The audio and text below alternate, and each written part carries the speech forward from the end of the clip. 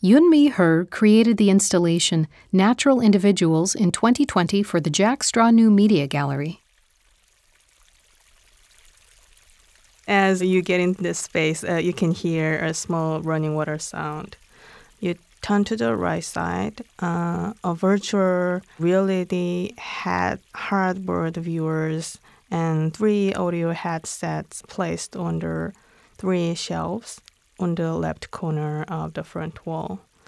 And on the right side of the bottom shelf, I attached a QR code for a viewer to install my VR application. To experience, you need a VR and audio headset. And you need to activate the application on your Android smartphone and put your phone in the hardware viewer. And you can see a very dark room with very small bright hole, and you can hear the waterfall sound in there too.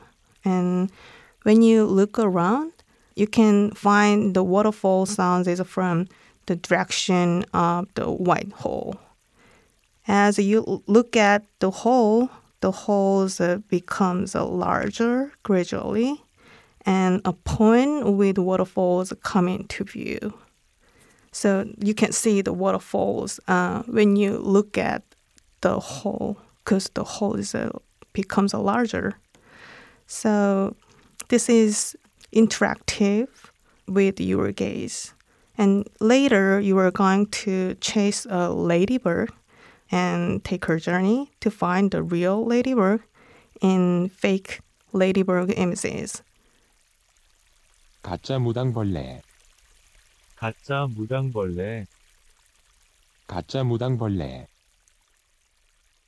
And the next of the QR code, the right side of the QR code, the long shelves are along the gallery wall.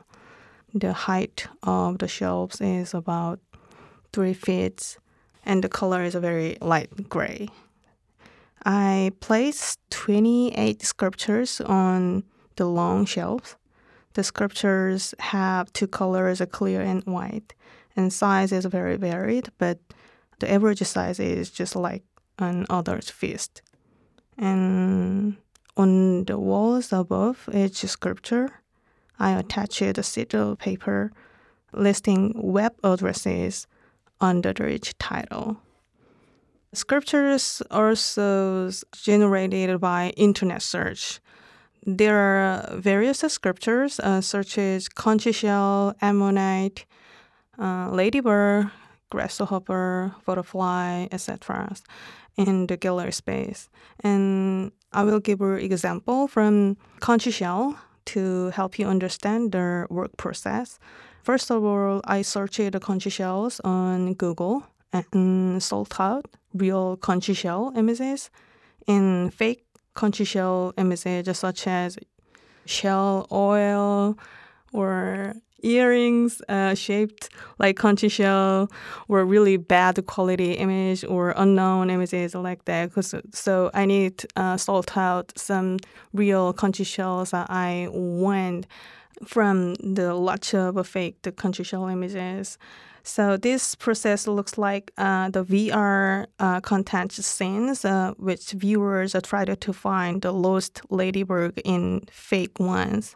So once enough conch shells images are collected, I put them in the algorithms, transferring 2D object to 3D one.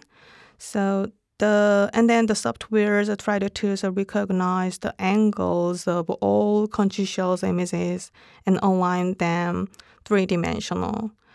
But the output is not perfect 3-dimensional objects on all angles.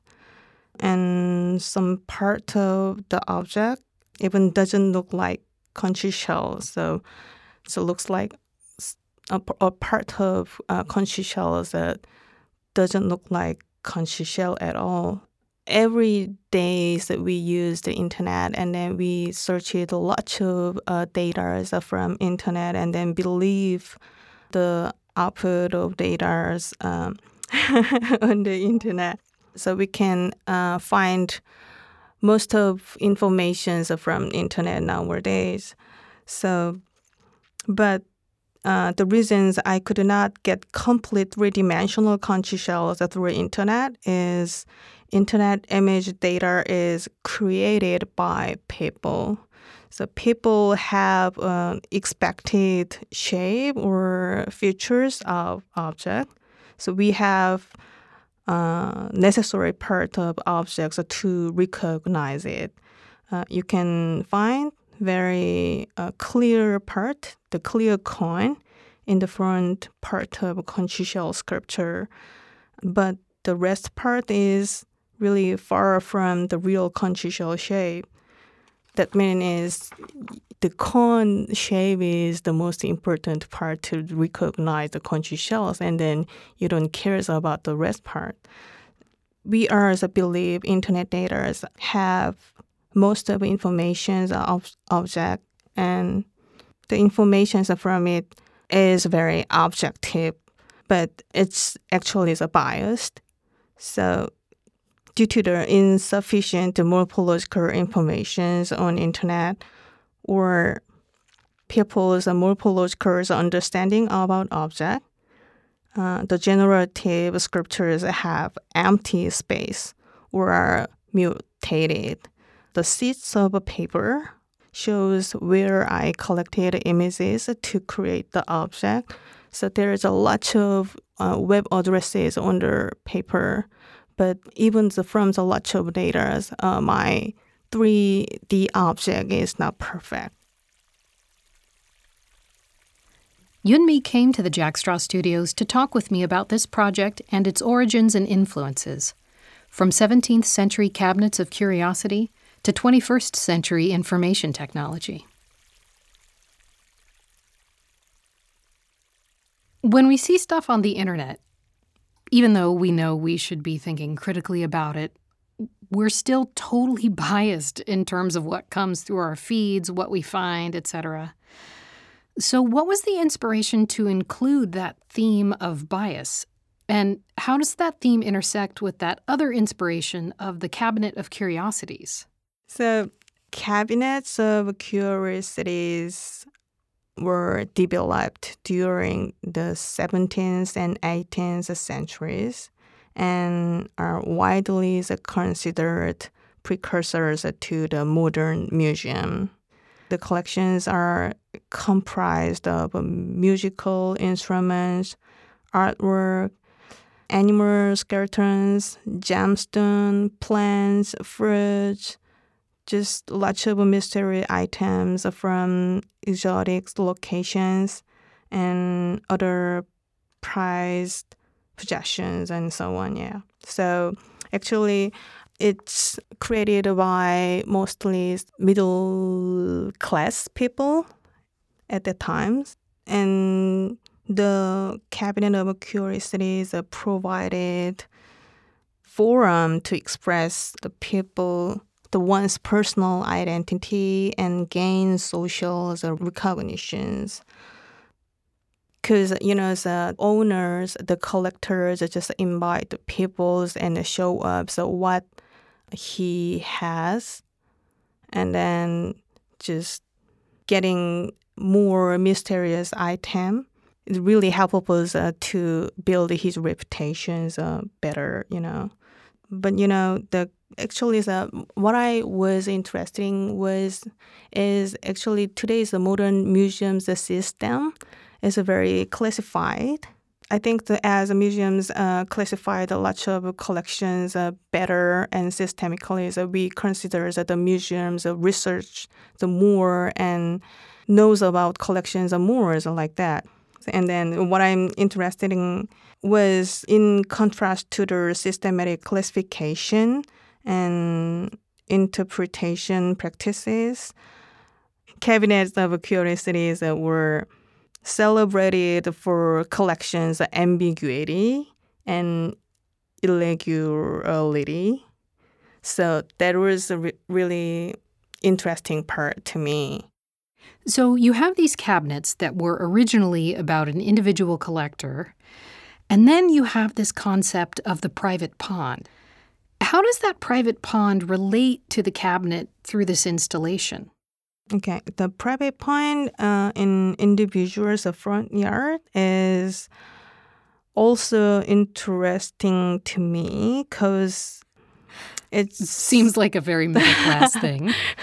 I think maybe I'm doing the middle-class collections owners was doing at the times.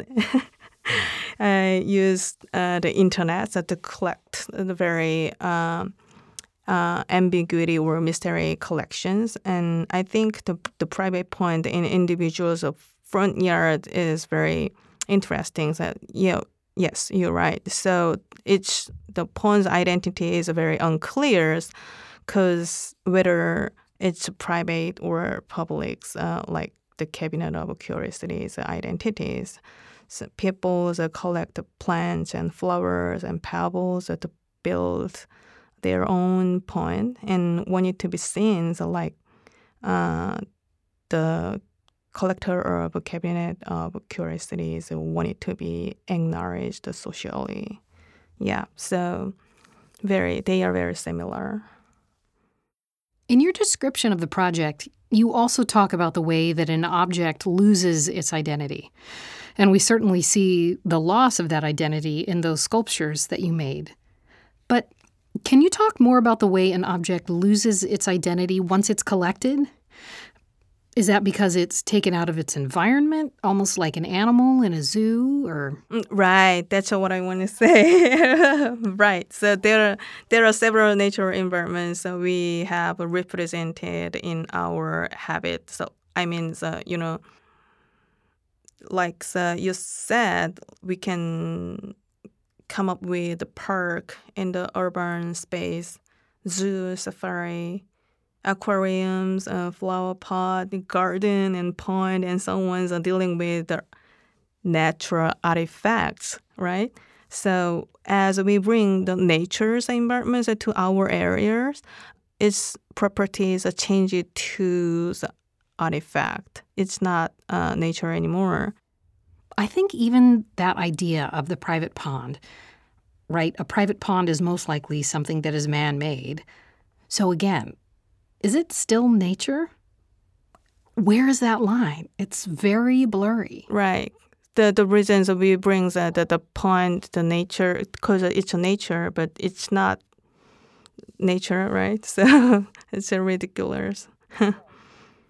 I'd like to remind the people that our thinking could be the human-centered. And so what I should keep in mind is that there's not enough information to understand object, and our way to understand object is very human-centered and could not consider the object side.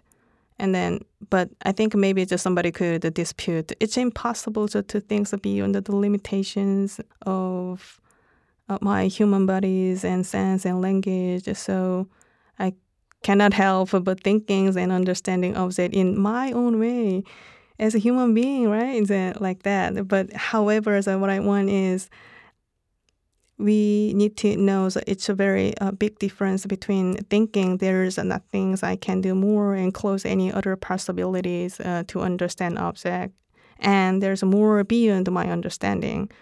I believe my generative sculpture's empty space and morphological change can show the part of beyond our understanding about object, and we are reminders of what if missing in everyday internet experience. So you mentioned that a Cabinet of Curiosities is a precursor to the Modern Art Museum. The kind of art that you're doing, DX Arts and using virtual reality, that's really sort of the new frontier of art, and particularly fine art. So I think it's so interesting that you started with the precursor to the Modern Museum, and you're also pushing the boundaries of what that modern museum does. Where do you see yourself as an artist along that trajectory? Do you think that eventually modern museums are going to be mostly virtual reality? Or do you think it's just a new branch? Actually, that there are many museum experience application VR content already. And in my opinion, the experience is totally different from the physical museum. And maybe they could be developed and the VR content could have details and improved, but I think the experience is totally different. Yeah. A couple of years ago, I was in Vienna and they were doing some sort of virtual reality 3D installation of the works of some famous artist. I think it was Gustav Klimt. It's a very cool thing, but it's certainly not the same thing as being in the same space as a Gustav Klimt painting. It's appreciating the physical Gustav Klimt's painting, and appreciating the virtual reality painting is totally different, because we are already know that this is a image, right? So we just try to choose a closer to the paint, but we are already know that this is not the paint. This is a virtual, the simulated paint. So this is another experience related to the paint. So I think image and original, they are both original. Just I'm talking about the image, the another existence. Yoonmi Her's installation Natural Individuals was created through the Jack Straw New Media Gallery residency program. Podcast interviewer is Alyssa Keene. Producers are Levi Fuller and Joel Maddox. Engineer is Joel Maddox. Jack Straw Executive Director is Joan Rabinowitz.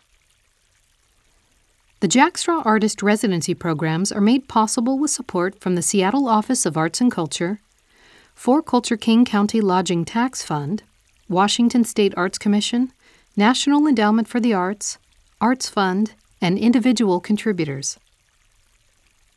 To learn more about our arts programs and hear more podcasts, visit us at jackstraw.org.